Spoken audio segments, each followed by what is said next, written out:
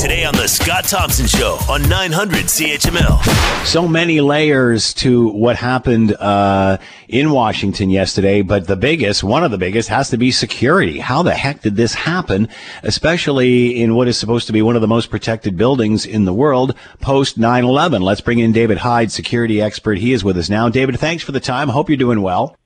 Great, Scott. Your thoughts on what happened? How do you get a breach like this?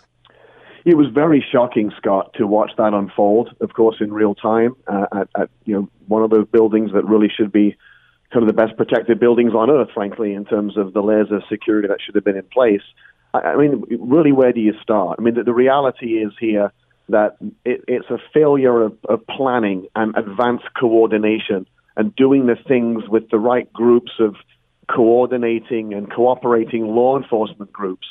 That didn't happen here. Various reasons why it didn't happen, Scott. The mayor of D.C. was very sensitized to the summer protests that had happened with against police brutality, where there'd been an overwhelming show of federal force, and she was very protective, if you will, of this Capitol building, and she wanted to handle the security with D.C. law enforcement sources. Really, kind of rejected in some respects the federal police. Didn't want Homeland Security and other groups to come into the mix, and that was a mistake.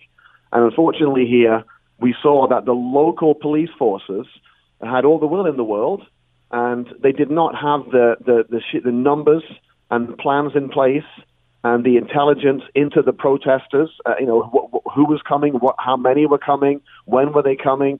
Typically, Scott, in Canada, we've seen this many times. I've been involved in these kind of plans.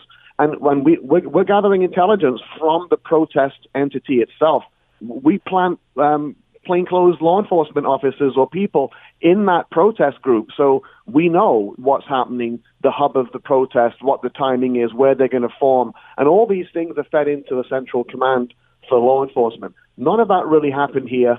The Capitol was kind of a sitting duck. Layers of security were in place.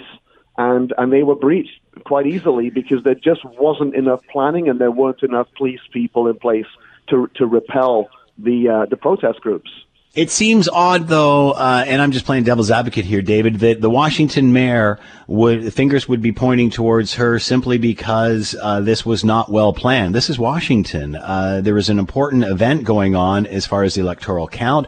We've got a president who throws fuel on the fire and did so by holding a rally and telling the people to go march on Capitol Hill. So how can you not be ready? All of it's like watching a bonfire and saying there's no matches. I mean, come on. Yeah, no, Scott, I couldn't agree more. And I mean, it's no doubt, it's a colossal security failure. I mean, I'm reading a tweet right here that your listeners could read for themselves on Twitter from the Mayor Muriel Brown in District of Columbia, requesting that other federal law enforcement personnel are discouraged from deploying, but they must speak to us first and consult. So I'm not saying that there wasn't an opportunity for coordination, but it seemed to me as though the mayor of D.C. set a pretty bad tone in terms of the willingness to collaborate in the planning. I think the rhetoric increased the tensions, and the likelihood of a massive protest came together in the last week or so leading up to this electoral college verification, and the right agencies didn't get together and really put all the efforts into planning. There wasn't that coordination.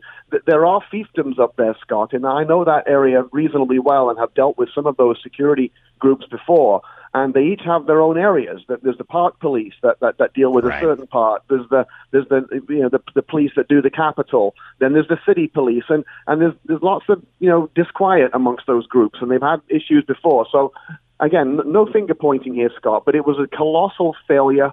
There were political connections in here.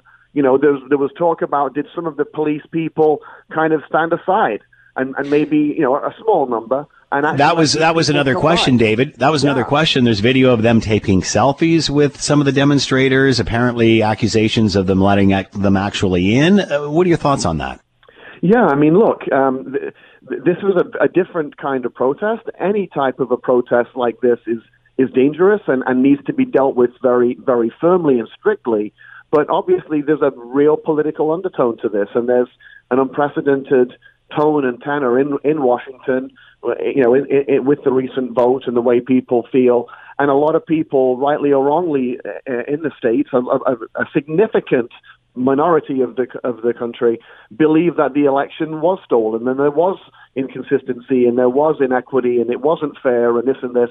And they feel, rightly or wrongly, again, and many people would say wrongly, they felt the need to not just be verbal about that, but to actually take action and go down to this location. I mean, this was known, and there's 2,000 police officers that work there in that at the Capitol, and some of them have political views as well, and might lean that way, and have had a bit of sympathy or a bit felt that there was some legitimacy to some of these protesters that were coming in. So definitely, Scott, this will all form part of the investigation. But look, you won't get a more dangerous situation than law enforcement almost being co-opted. And again, it's very unusual. It doesn't happen very often. But you also see it occasionally in the military where they allowed something to happen and somebody came in, or the police allowed a failure. Very unusual. But if it happens, Scott, it's very, very dangerous. So what about a post-mortem here, David? Like, what are we going to learn, or what are they going to learn moving forward from this? Procedure, policy, that sort of thing? Yeah, there's going to be a very, very fulsome investigation, Scott. I mean, simple things like, should there be a very strong perimeter barrier around the Capitol? The chief of security, previous chief of security, back in around 2013, had requested a very firm physical barrier around the Capitol or key areas to avoid this kind of scenario. What happened? That it was turned down because the politicos felt that it would send the wrong message, and it wouldn't be something that the public would get the right feel for the Capitol building. The Capitol building is 19th century, Scott. Those doors and windows, they're not built to withstand the type of attacks that they took there. So there's a lot of things are now going to be in balance. We're really seeing a new political tone. The whole end of the Trump presidency has brought so much rancor and different things to the fore that we are seeing things that we never thought we would see. We're seeing gatherings and groups and fomenting violence and these kind of things that it's always possible, Scott, but you don't expect that the country and the seats of democracy there will go to that kind of down that road. So we need to rethink security, and they need to look at this in a fresh light and go over all of the planning that didn't take place. And one quick thing, Scott, they should have had an area set aside, very common in this planning. Those protesters should have been channeled to a specific area where they can be very close to the Capitol. They can see the building. They can imagine what's happening inside, but they're not allowed to storm the building. And these are all pre-planning things that are very commonly done, in any kind of a protest, even in a shopping mall, let alone the Capitol building. And these are things that weren't done and will all be, in the light of day now, gone over with a very fine-tooth comb to try to find out why this happened. Unbelievable. David Hyde has been with us, security expert, trying to explain what happened and how the Capitol building was breached yesterday. David, thank you so much for the time and insight. As always, be well. You too, Scott. Cheers. The Scott Thompson Show, weekdays from noon to 3 on 900 CHML.